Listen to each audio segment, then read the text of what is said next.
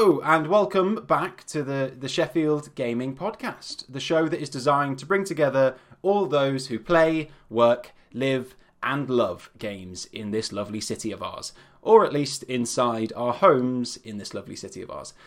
Every show is designed to let you know all about what is going on in games in Sheffield, and most importantly, in games in Sheffield at the same time. My name is Connor Clark, and today I am joined by... Hey, I'm Matt Turner. I basically, when we're allowed out of our houses, I work at the Treehouse Board Game Cafe, where I teach people to play board games, serve beer, and Dungeon Master and Game Master for role-playing games. And I'm also joined by... Hiya, I'm Jade. I am a community manager for a social networking site called Ember. I'm also a Twitch streamer. I'm a Women in Games ambassador. I was going to say Woman in Games, but I don't think that's technically correct. And I'm also doing this sweet podcast on a Friday night. Nice, awesome. So that's right, we are live streaming on Twitch, on the twitch.tv/NVMUK, and we do live stream this every Friday night at 7 p.m. Thanks for reminding me of that, Jade. How are you doing? How's everyone been this past week? It's a quiet one, isn't it? It's been a quiet one. We're still on the old lockdown, Lucky D life. What have I been doing? I've still been on with my wide gaming kind of crusade. Wide gaming? Are we sticking with this terminology?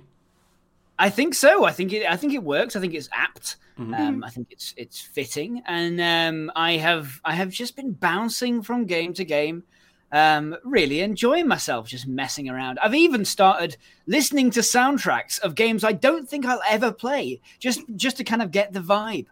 I downloaded the Iconfell soundtrack by Ivy and Sarasu. I can't remember. I don't know how to pronounce their names. But like they are kind of like chiptune artists who've done some amazing work before.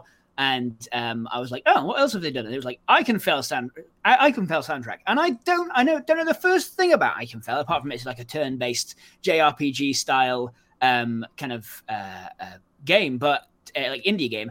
But goodness me, that soundtrack's really, really good. So I'm like, maybe I wish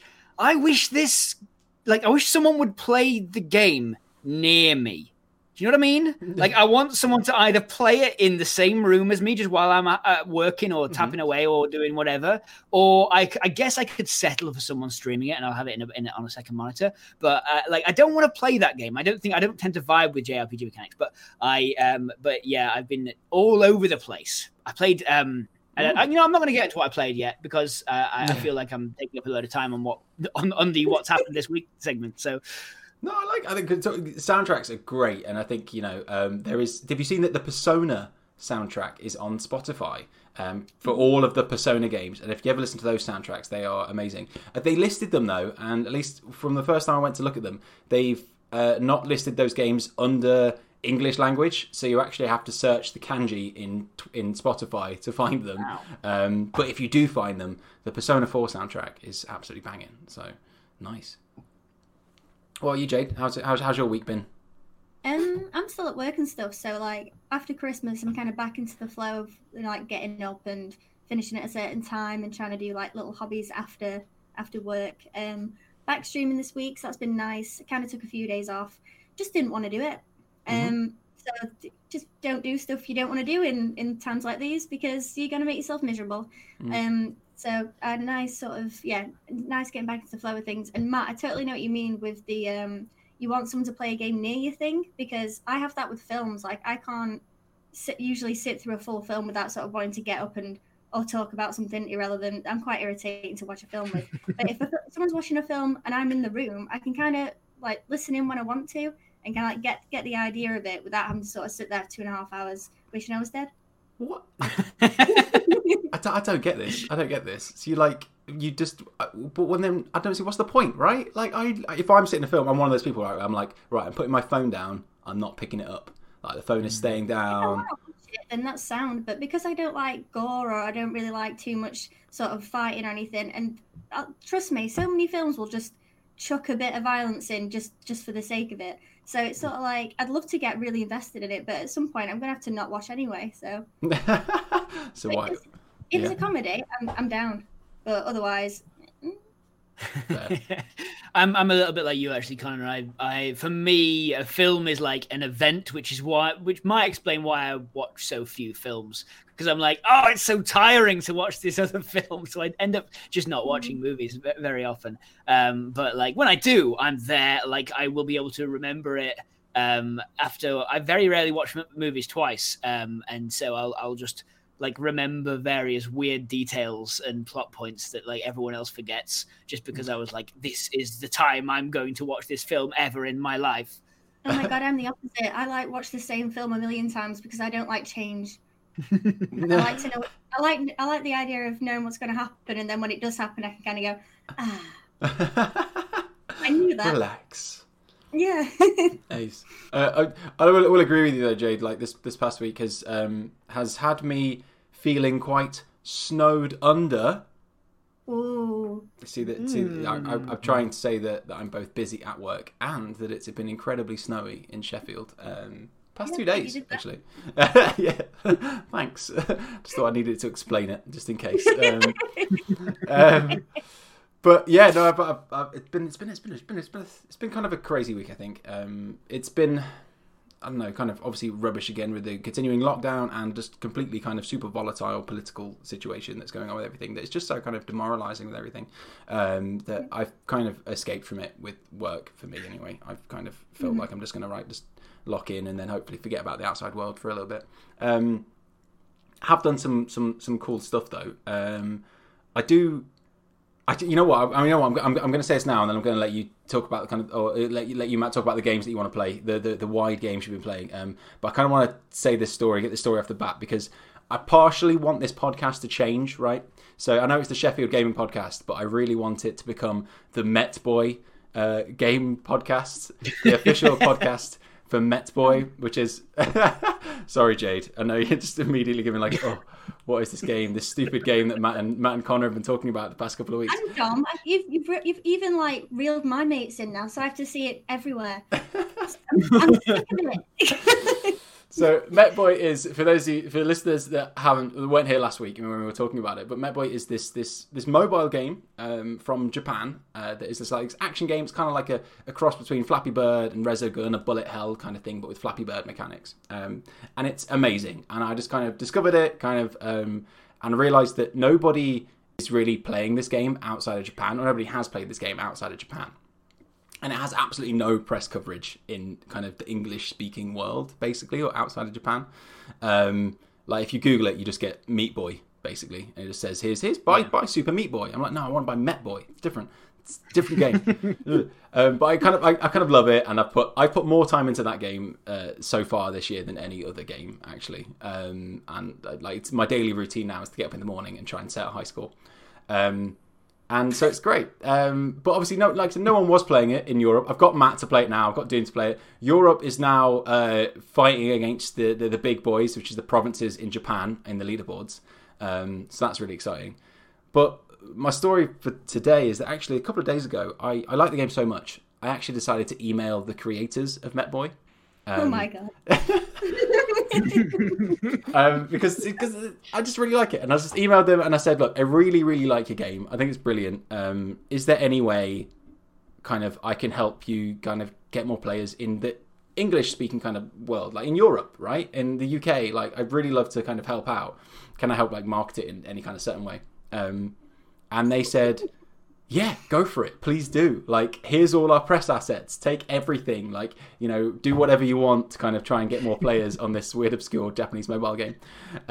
They gave me kind of full permission to kind of do whatever I want. And I was like, oh, okay, great. Yeah, no, right, I'm going to do it. So that's kind of how I became the unofficial, or even official, I suppose, English language marketer for Met Boy. Since then, we've been featured in Pocket Gamer magazine. thanks to a couple of press releases that I sent out, and I'm hoping to get loads more players in Europe. So that's my weird, crazy story regarding an obscure Japanese game that I really enjoy. I mean, well done, like. Yeah. Wow, you are in deep. I am in. I am. Yeah. Right. The worst part is, like, you know, I suppose it probably should have been me, right? You have the skill set for sending press releases out, Right. but you're also an incredibly busy man. I am off work. I couldn't- like, Connor, you don't need any more work. Aw. Yeah, it has been an 8 p.m. jobby writing up this stuff. Yeah, but hey, if you like, we can do some more stuff together, Matt. If you want to. Hey, yeah, I want to take a peek inside that inside what a press pack looks like. So, you know, I am. Yeah, no, I'm telling you, like, part of the fact I get what you mean though. Like, I get what, in fact, Tom Batty was saying so in the chat here, live. We were saying kind of part of the draw of the game is the fact that so few people play it. Mm-hmm. Being able to see yourself not like among like hundreds of million, you know, your 10 millionth out of 10,000 billion. Mm-hmm. You are in fact like instead inching your way up a leaderboard in significant quantities, or like, you know, you're sort of able to see just how small and like relatively new the game is. It makes it kind of a project, a little fun playground to mess about in. Do you feel professional? Second. I don't feel professional. No.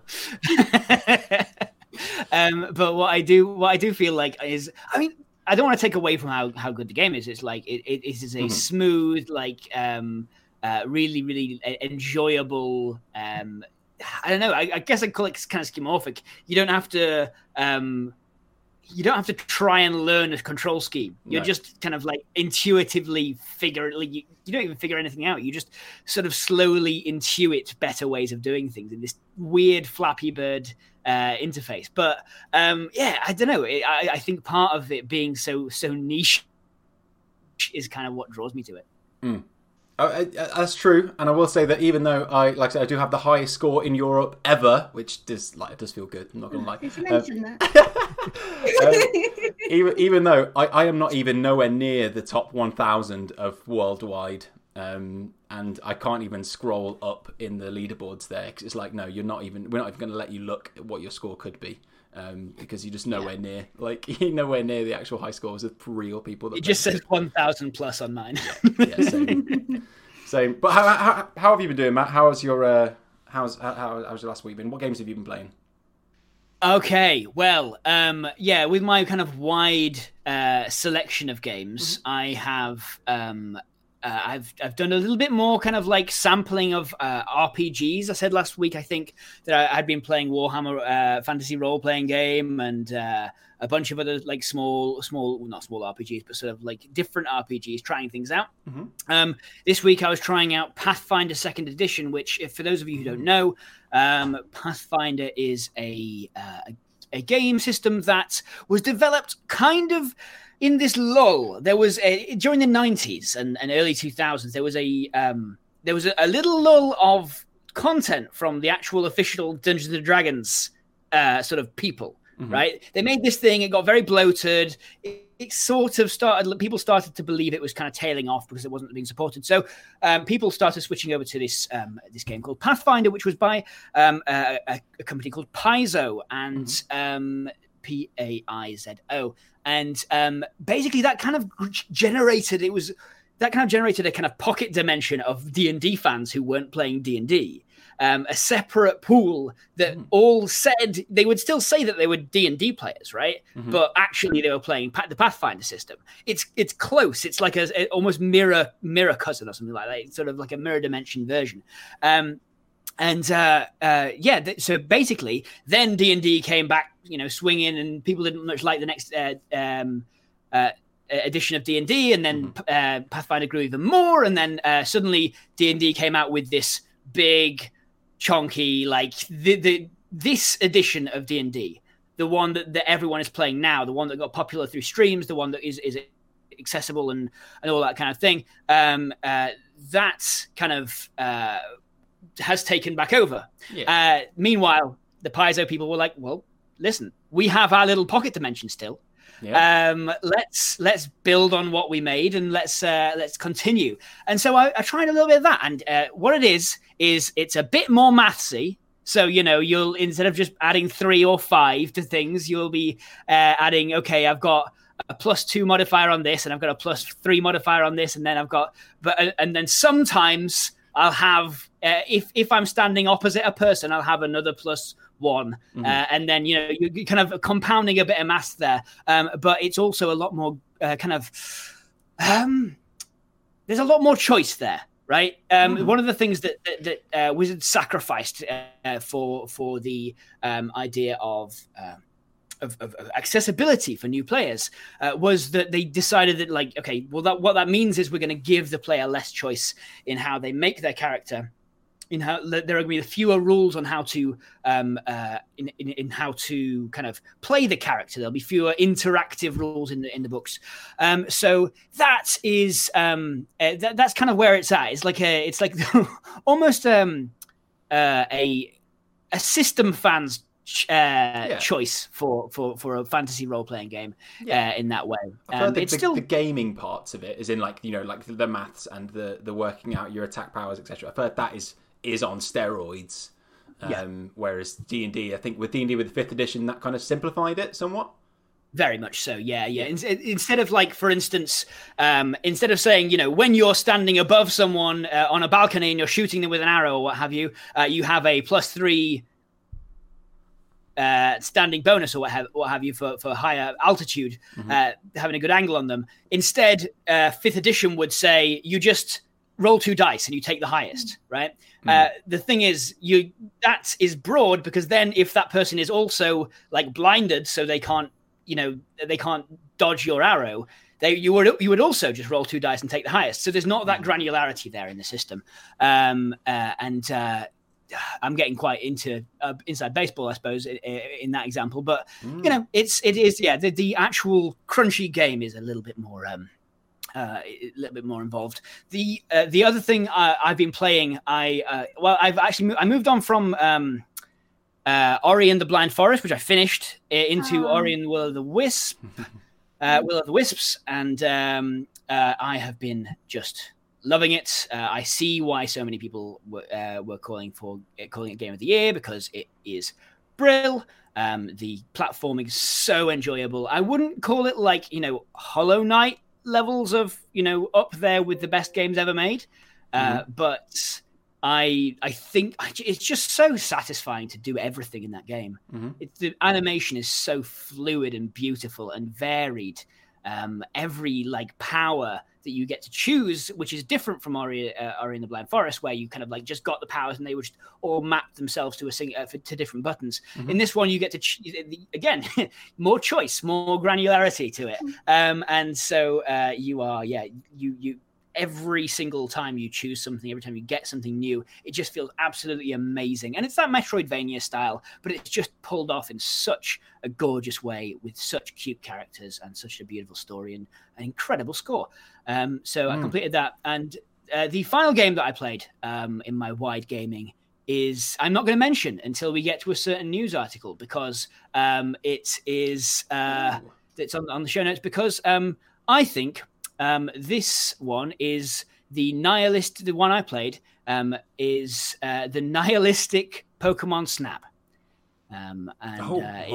It's called the Umurangi generation, and I'll talk about it after we talk about Pokemon Snap. Okay, yeah, cool. We'll come on to that. Interesting. I like what you say about the Ori games. I bounced off them and kind of wanted to try them, but what I can't deny is that those games, the aesthetic of those games, from the music to the art design to everything about it, is just absolute top tier. Those are beautiful looking games. And weirdly, I think the newest one, actually, you can get it to run on the Xbox Series X at 8K, which, as far as I'm aware, is the only kind of, you don't run many games at 8K. But I didn't even know it was 8Ks. I thought Yeah. I only bought 4 of them. This is twice as many cases.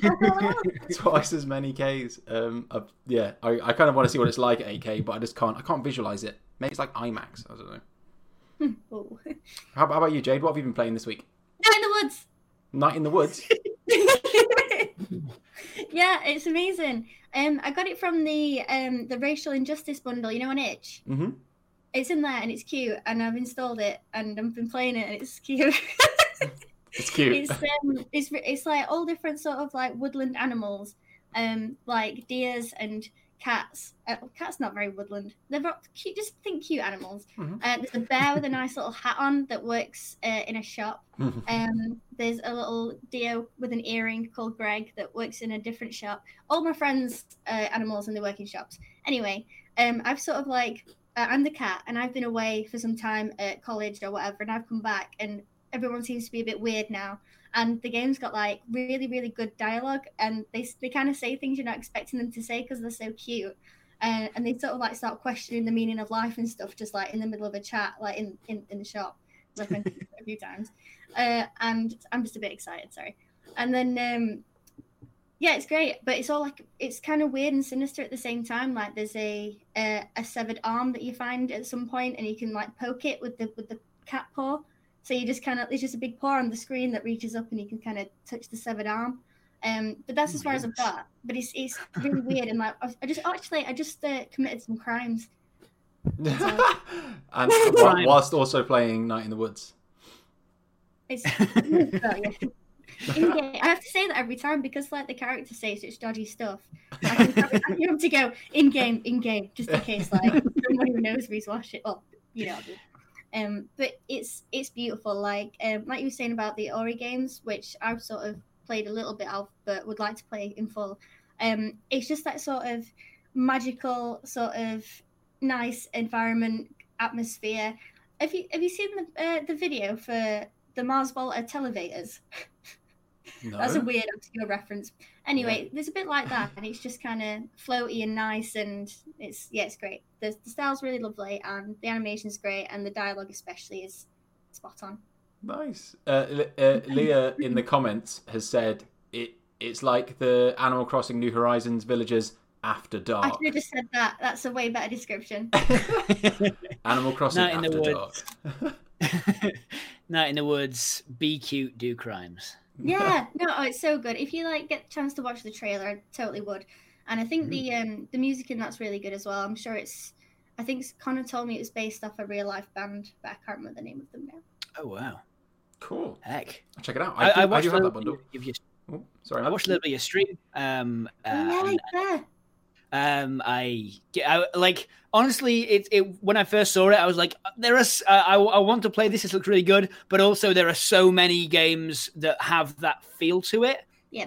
I don't mean like that you've just described. I mean, because you've kind of enlightened me on what it's like both by your play and also by your review. But like there are so many games that have that, you know, kind of visual novel, walking around town, talking to people approach that it's easy to get lost in, like which ones are really relevant, which ones you really want to play. So I think you might have inspired me to play that eventually. And you get to play the bass like Guitar Hero, but like with a little paw. It was so good.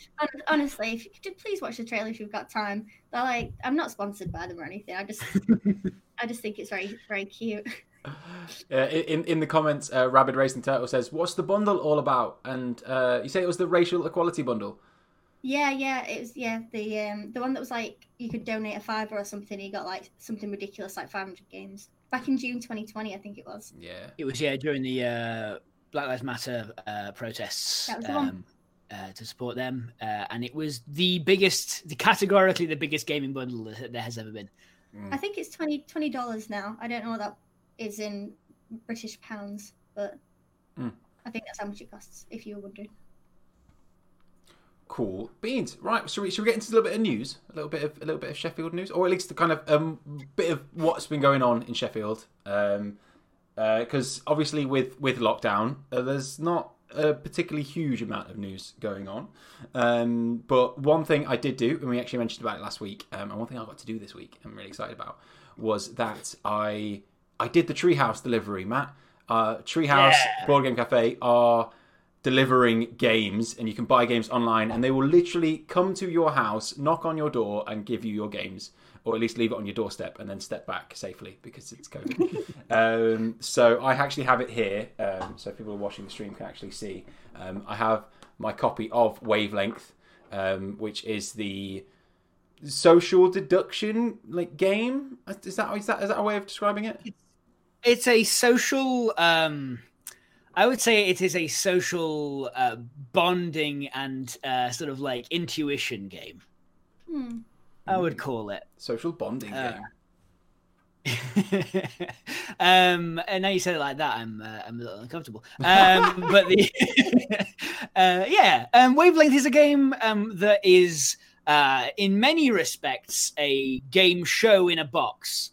In that it is this big wheel that has a target on it, and you are given a sort of two poles of a kind of like a dichotomy, like between one end and another end. So hot and cold, or I don't know, capitalist or socialist, or evil and good, angelic. Yes, exactly.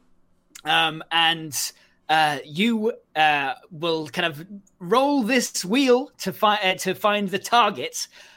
Only one of you in the group will get to open the little flap to see. It's all very satisfying, clunky, and everything makes a wonderful noise. And you take a little peek at where the target is.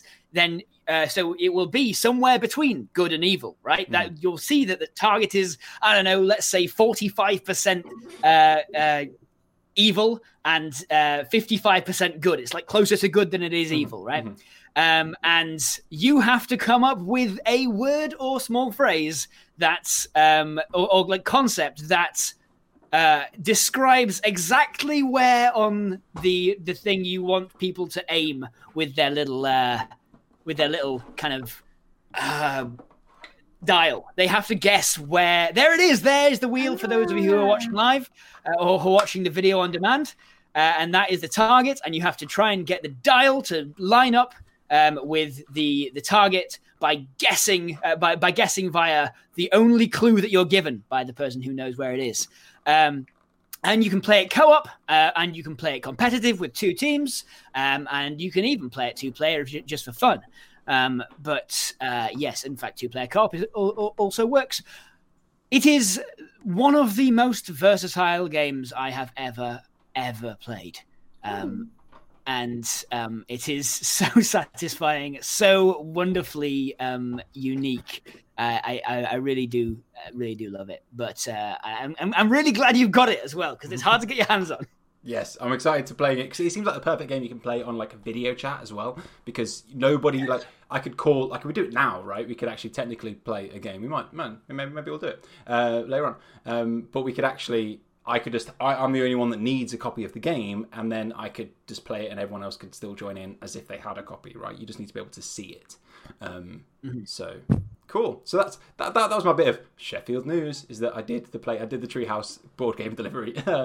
Not really news as such. But actually, that's not the only thing I've bought in Sheffield this week. And actually, this is a tiny bit of news. Because not only are we a gaming podcast, but we frequently talk about the beers that we are drinking, or alcoholic beverages, or non-alcoholic beverages that we're drinking throughout the stream. And obviously it is both Dry January and Tri-Annuary this month, where you want to try a load of beers. Well, actually, there's a nearby bottle shop just located just on Abbeydale Road, at the bottom of Abbeydale Road, called Two Thirds Beer Co. That's basically a half bar, half bottle shop. And because of the half bottle shop, they're able to kind of stay open and still keep selling beers to people in this lockdown. And actually, they're now kind of just doing a pure delivery service. And actually, if you can order a selection of beers from Two Thirds Beer Co., and they will literally bring them to your house for free in like half an hour. Like the delivery is kind of that quick. So we ordered the Support Sheffield Breweries pack at 5 p.m. today, and it arrived. I've got it here, so I was going to do a quick reveal. It arrived about an unboxing. It arrived at 5:30, so it literally took about half an hour, which is great. So a little bit of ASMR for listeners as well. And it comes with 2 crisp packets of Yorkshire crisps. Real.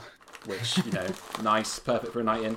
Happy with that. But then you get a selection of beers, all from Sheffield breweries. So all these kind of proceeds do go to supporting Sheffield beer places whilst they're closed and not able to open pubs and sell to pubs, which is really cool. So first of all, you get a drink, a bottle or a can of Heresy Lager from Abbeydale Brewery. We get, what is this? This is Straight Out of Crosspool, which is by Crosspool Ale Makers. Oh, nice. Absolutely wicked kind of bottle there as well, or can there as well. We've got, this is, what is this? Debit from Triple Point Brewing. Nice.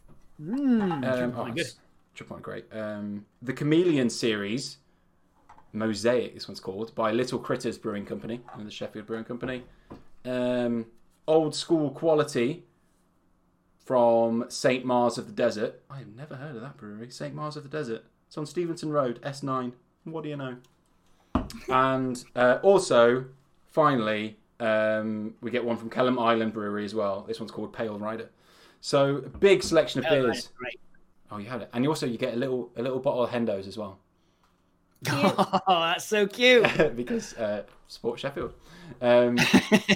So if you're looking for beers, you're in Sheffield. I know some of our listeners and kind of watchers aren't in Sheffield. Hey, you might still be able to order it. Maybe they'll just charge delivery. I don't know. But if you are in Sheffield, you can get some nice beers and support Sheffield beer places as well at the same time.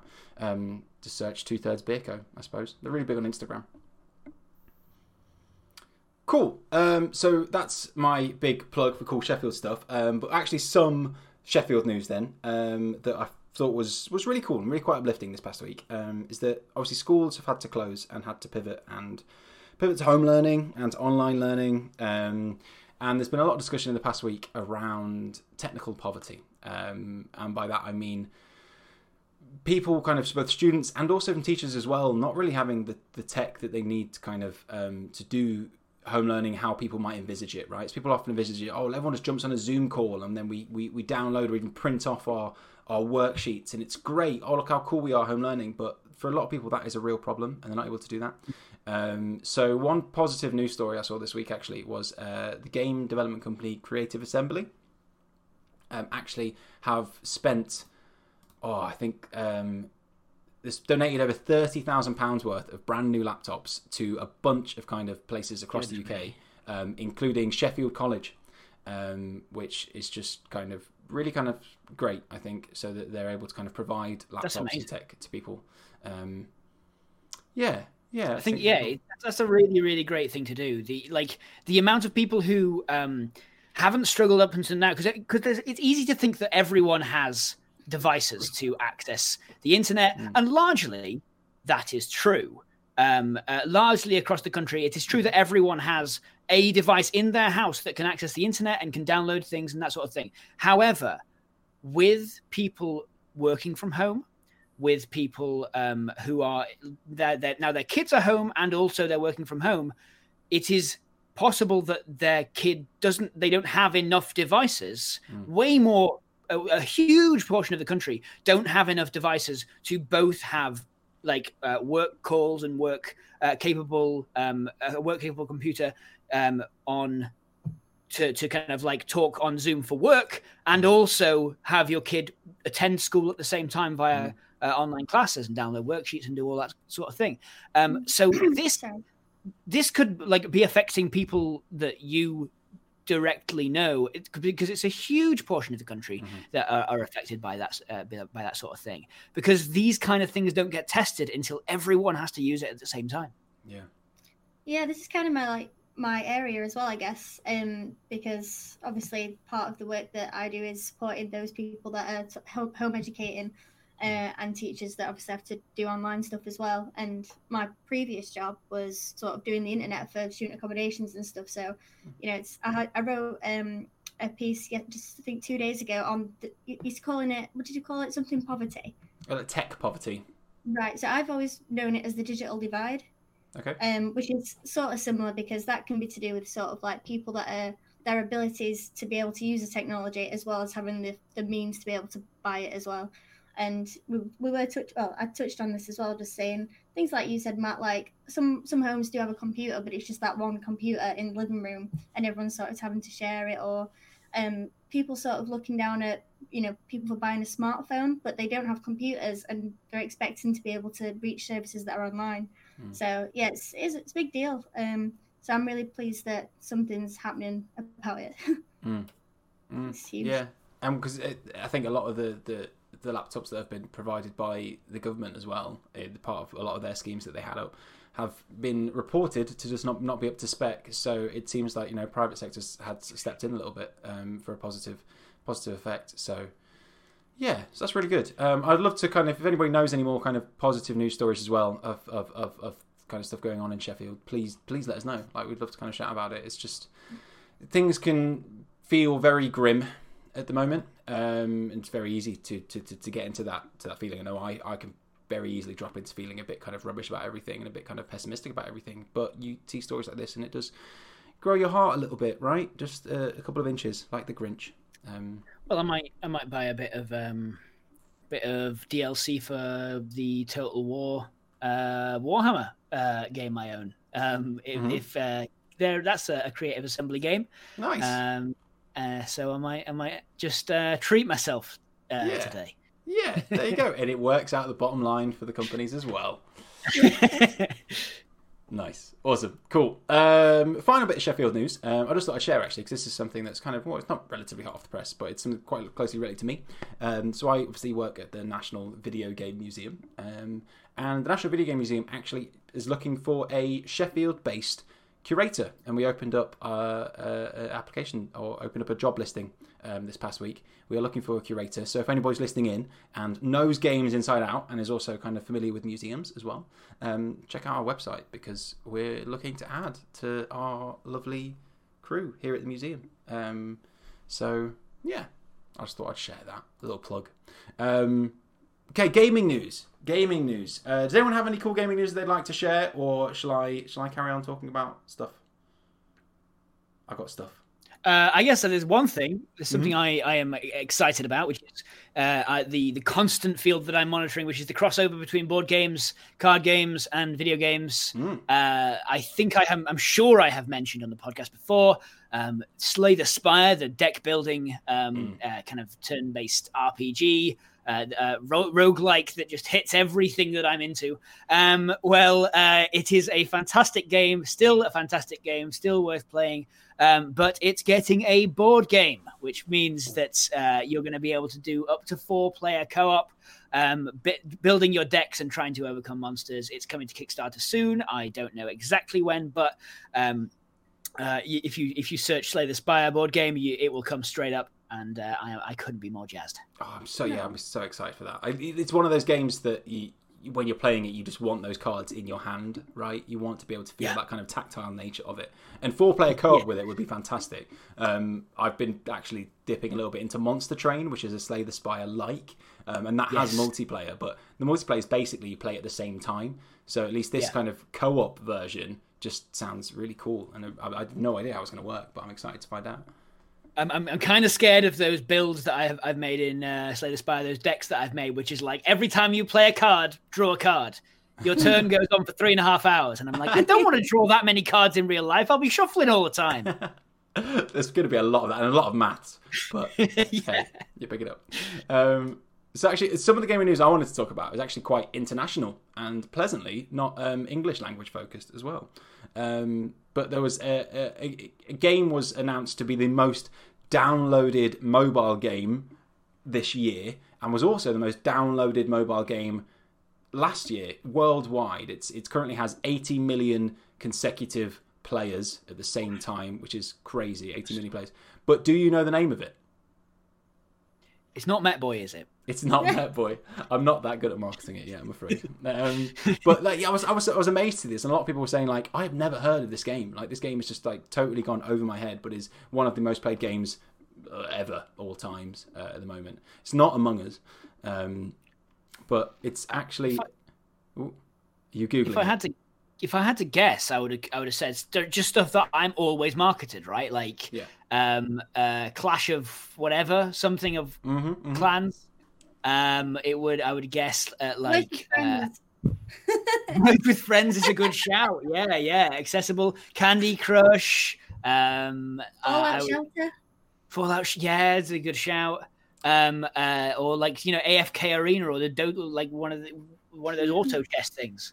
I'm afraid not. Sorry, no to all of them. It's a game called Garena Free Fire. Have you ever heard of it? Yeah. No. Garena Free Fire. It's the game. It came out of Singapore actually. It's a battle royale game that looks kind of like PUBG, kind of like Call of Duty Warzone, and is basically built specifically for phones. And yeah, it's absolutely huge, absolutely massive. They recently launched a new season that is forefronted by Cristiano Ronaldo, who is actually a character in the game. Google it. It's Garena Free Fire. I hadn't heard of it either. I'd kind of half seen it, but I've never played it. Massive, absolutely huge game. Goodness me. Might download that and not Metboy. No. Metboy is free to download, just in case anyone's listening and they do want to kind of try it out. Just saying. Garena Free Fire is also. Friends, by the way, I'm running out of people to play against. Yeah, because you're too good. Trashing everyone. Other kind of cool news. Did you see that the Twitch viewership record was broken this past week as well? Yes. But like by an absolutely absurd amount. Like so previously the record was, I think, for an individual streamer, I think it was the Ninja and Drake stream that had like 600,000 viewers. Yeah. Sounds right. Something like that. So this definitely don't know about the other guy. Yeah. So this guy's is a Spanish streamer, I think, called David Martinez, known as the Grefk. Yeah. Yeah. He basically plays Fortnite, and he had peak viewership 2.47 million viewers, which is like 4 times the amount of the previous record. That is incredible. Right? Oof. So did you see Twitter though when it happened? How quickly it descended into this is fake, this can't be real, and then it turned into a big like race relations conversation. Really? Nobody can have anything on Twitter, can they? Like it started being about Spain or about particular players. It wasn't just sick, well done, guy. It was let's make this as crappy as possible. It was great, and I was like, sod this. What else is trending? let people have nice things. Just once. Well, another thing that is trending was the new Pokemon Snap trailer that you said you wanted to talk about, Matt. Did you watch it? I did watch it. I mean, it didn't give us that much, apart from the fact that it's looks amazing. It looks gorgeous. I always love the art style of Pokemon games, and it fits right in there. It has all the new Pokemon, so I'm going to have to start learning some names. Get back on Pokemon Go and see if I can figure out, because like Pokemon Go has this weird thing where it'll give you a set of Pokemon. You're like, I think I'm on top of this. I keep seeing the same Pokemon. I think I've come across the Pokemon, and then it just all changes, and you're like, oh no, there's more. How many are there now? Do you know in total? 800, I think. That's too many, isn't it? That's a lot. That's a lot of Pokemon. I looked at it when they brought out the Keys Pokemon and the literal trash Pokemon. And then I was like, that Pokemon embodies what this franchise has become. Rubbish. Yeah. I mean, they to be fair, they started the franchise with 2 Pokemon who were both just Pokeballs, but upside down and the right way up. It's true. And also some of them are just like birds, right? Like Pidgey is just a bird. Like, what? Yeah, they've got quite a lot of Pokemon that are just birds, actually. Which one? Literally the a selection of keys. I can't even think what. What's like collecting down for keys? It's like a key ring. Yeah, it's just a key ring. And then there's just like a rubbish bin. And it's like, right, okay. I like the ice cream one. Nah. But yeah, Pokemon Snap is, for those who haven't played it or seen it, I do believe it's quite a few. I think Pokemon Snap is a relatively niche game. It is an N64 game, or was an N64 game, in which it is like, if you imagine is it Time Crisis, or any other kind of on rails shooter. Imagine that, except you got a camera and you are shooting Pokemon with the camera. And the idea with Pokemon Snap is to get the best pictures of the Pokemon as you go through the various areas that they inhabit. You're trying to capture them in their natural habitat, which is brilliant. It's just such a good idea. Such an interesting way to interact with Pokemon, because, of course, it might seem like it's a little you're going to be kind of stuck for content, right? In one of the pieces of genius of Pokemon Snap was that you interacted with the Pokemon in various ways by putting bait in front of them to try and lure them into a closer proximity to you, and kind of get a better picture, but also trying to manipulate the environment in weird and wonderful ways. You sort of you threw an apple and it bonked an Electrode on the head, and the Electrode suddenly went, "Oh, I've got to self-destruct to protect myself." So it self-destruct, blows down a wall, at which point behind it you see an Electabuzz, who you have to use bait to draw it towards a kind of a generator to get that powered back up, and it just takes you to a brand new place. That's how you unlock the next level in Pokemon Snap. There's this brilliant sort of ecosystem where you're trying to interact with these various things. There's a few games that do that with the photographs and stuff. I think Beyond Good and Evil definitely has it, because that's one of the whole points, isn't it? And there's a Hyrule Compendium, is that right? So I think there's a couple of games where they've sort of included a fill a picture album up type part of the game. Yes, I like it. Like that, I sounded really unenthused, but I like the idea a lot. Well, funnily enough, there was a book recently released that has a few interviews with ex-Nintendo kind of head Satoru Iwata, and he talks about a lot of the kind of history of these games. And Leah just kind of snuck into the room whilst I'm recording, Leah, my partner, just so she can just give me our copy of Pokemon Snap that I can show on stream. Yes.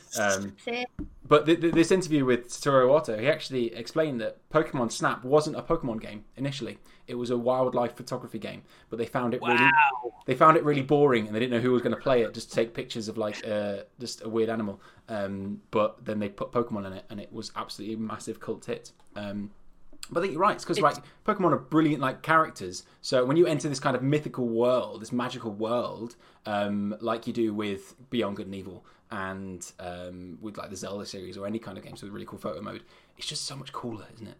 To take pictures of that stuff. Well, I mean, imagine using that kind of Rube Goldberg machine, sort of trying to lure something out, to knock something over, to try and to kind of cover a part of the track that you want to go down. Imagine doing that in a wildlife photography simulator. It doesn't fit, does it? Yeah.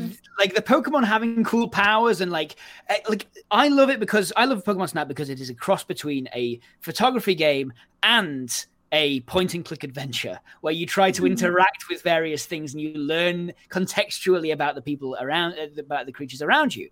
And I think that just wouldn't work if it was just animals. It kind of explores what's gorgeous about Pokemon, which is just that hidden power, the coolness of it. They're magic. Yeah, they're magic. And it's great to explore that contextually. In sharp contrast, if everyone's done with their thoughts on Pokemon. my last thought about new Pokemon Snap is I'm really annoyed that it's called New Pokemon Snap. Because why do you call a game new game? Because what happens? The New Adventures of Superman, New Super Mario Brothers. But anyway, sorry, man, I was deflecting. Old Super Mario Brothers. So in sharp contrast, the Umurangi Generation is a game I have been playing, which is also a photography game. It is what I would describe as a almost apocalyptic nihilist punk Pokemon Snap. The Umurangi Generation, or Umurangi Generation, I should say, puts you in the shoes of a photographer, a teenage photographer hanging out with your friends in what I believe is a part of New Zealand. And you're hanging out on the first level is you are hanging out on a rooftop, taking pictures of your friends and taking pictures of, various bits and bobs. And the what you get is photo bounties. So it's like people sort of like, you are tasked with getting photos of these things, right? And it might be like, get a photo of a boombox and a tape in the same shot, right? So then you have to figure out, okay, how can I line up a tape, like a cassette tape and a boombox in the background and get to the right position where I can get both of those in shot. And then you get to the kind of, it's like a first person thing. So you're like leaning around and it's, to be honest, it's the only photography game I've ever played with a double jump. So you can jump up onto the top of buildings, and you can sort of like jump around, like a parkour around this environment, platforming to get your shot. And it doesn't explain anything really about the story or anything like that. But very quickly you start to realize that something is kind of up in this world. There's a lot of kind of anti-establishment. There's a lot of stuff, crates around and things like that are stamped with property of the UN.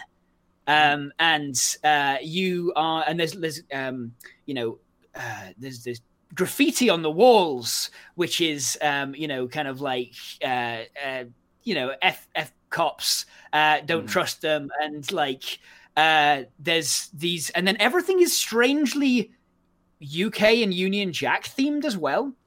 In the first level, like there's Union Jack on the bottom of a skateboard, and like various things are like branded, made in the UK and that sort of thing. Very strange to find in a location which is very kind of like has a very New Zealand sounding kind of title. So as you progress on, you get all your photo bounties. You can do it in a time limit, or you can just take your time. You can find a load of hidden collectibles. So they're very small maps, and the visual style is quite low res. It's not exactly it's 3D, but it's not exactly a high res game. But you can certainly get nice kind of color compositions, and it starts to teach you about like different kinds of photography. And as you go along, you start unlocking new lenses, which can you get like a telephoto lens, and you get like a fisheye lens and wide angle and all that sort of stuff, and you get to mess around with the color balance and all that kind of thing to kind of get the shots that you want. And some of them are necessary, right? You need a wide angle lens to get, for instance, if it's a tight area and it says take a picture of all your friends, you have to get your wide angle lens out, because otherwise you're not getting a shot of all of them in the same shot. And so like the bounties get harder, but also you start to encounter like military checkpoints and various like depictions of, and at the very start of the game, during the tutorial, it tells you this is a blue bottle, otherwise known as a Portuguese man of war. Never take a photograph of it. What? This is freaking me out, Matt. It's like, do not take a photograph. And in fact, they are around. These weird jellyfish things are lying around the environment. And if you do take a picture of one, you get fined. Oh. It just goes, you're taking a picture, and it does two things. It provides a hazard for you to actually avoid taking a photo of, providing things that you should try and avoid. But also, it's like, what's going on with these jellyfish things? What's the secret? What are they hiding? Exactly. And so like all sorts starts to go on. You start to try to unpick what's happening politically in this world, what's happening generally in this world. I won't go too far into it, because I do think it's worth going for. It might be a little expensive for me. It might be worth waiting on a sale. It's about £10, I think, just over £10. Umurangi Generation, but it's got a soundtrack which is auteur, like it's by a punk band. That it's all by one band, so it's really, really nice. A little like Night in the Woods, it's kind of got that sort of, this soundtrack is an album for this game. It feels great. But also, I'm going to tell you the dedication that is in the credits, just to kind of give you a little teaser, which is to say, this. So, do you know what? Before I do this, I should say that As you go on, you don't get asked to take pictures of terrifying war atrocities or anything. You're still taking pictures of duct tape and med kits and your friends, and just it feels like an exercise in the mundanity, like being able to focus on a passion project while things are everywhere, while you're where everything around you is in crisis.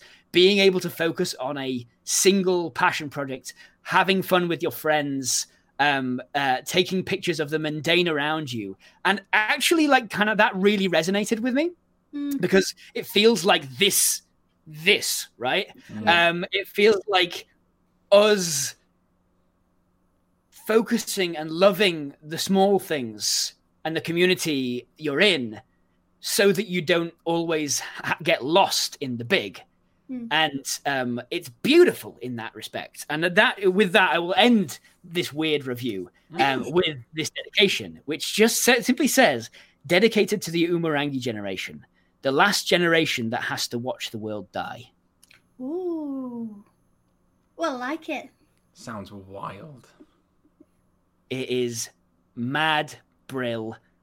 A completely unique experience. Cool. Well... how do I follow that? I feel like I've changed as a person after listening to that. Amazing. Well, that is like, so play Pokemon Snap? No, don't play Meringue Generation. Play both. They both definitely will leave you feeling weird in a different way. That sounds great. That sounds really, really cool. £10, that's not much at all for a kind of unique experience like that. Like, it's only like 4 or 5 hours, I think, at most. So it's, even better. Love me a short game. Please give me a game that I can finish in a sitting or two. Love that. Cool. So one thing kind of wanted to talk about today was kind of setting targets 2021. However, we're totally ran out of time, so we'll park that. We'll come back to that later on. No worries. But one thing I did want to kind of end on, I kind of wanted to end each one of these shows with a little bit of positivity. And actually, Jade, you wanted to kind of mention something that you've been working on as well. So I popped a shout out into the Women in Games chat and onto Twitter just to ask some women or anyone who identifies as female to get in touch with me so we could spend a couple of minutes at the end of the show just sort of celebrating the work they do and getting a bit of an idea of who they are, what industries they're working in, some of their thoughts and feelings on everything. Hopefully at some point we'll get some of them on the show, but this was pretty short notice because I kind of asked them yesterday. But this isn't going to be very polished or anything, so I'm literally just going to read out a bio and we'll show you some stuff on screen. But basically, the website we are looking at right now, I think, are we looking at it? Yes, I think so. Okay, so this is Basil. Basil is a queer, neurodivergent Black and Indigenous writer, a sensitivity consultant and translator. Basil published their first D&D adventure, which was called Riches of the Earth. That was last month, so back in December. This is a potato-themed horror story where no one has to die. The town is 99% non-white, and almost all of the NPCs are queer. So when Basil's not working, they're working on a TTRPG writing project. They're translating Homer's Odyssey into AAVE. I don't know what that stands for. Does anybody else? It's African American Vernacular English, I believe. Brilliant, thank you. Yeah, I was like, I've not heard that one, but now I've learned something, so that's nice. And that's a project they're calling the Aphrodisy. I might have butchered the pun there, but no, I like it. I like it. That's good. So yeah, this is the website as well. They have got a portfolio. Did I send you the Drive link? I have, yes. Their portfolio's on here. It's got a list of all the stuff that it's got on it. It's PDF. We could probably link to the PDF as well, maybe on Twitter afterwards.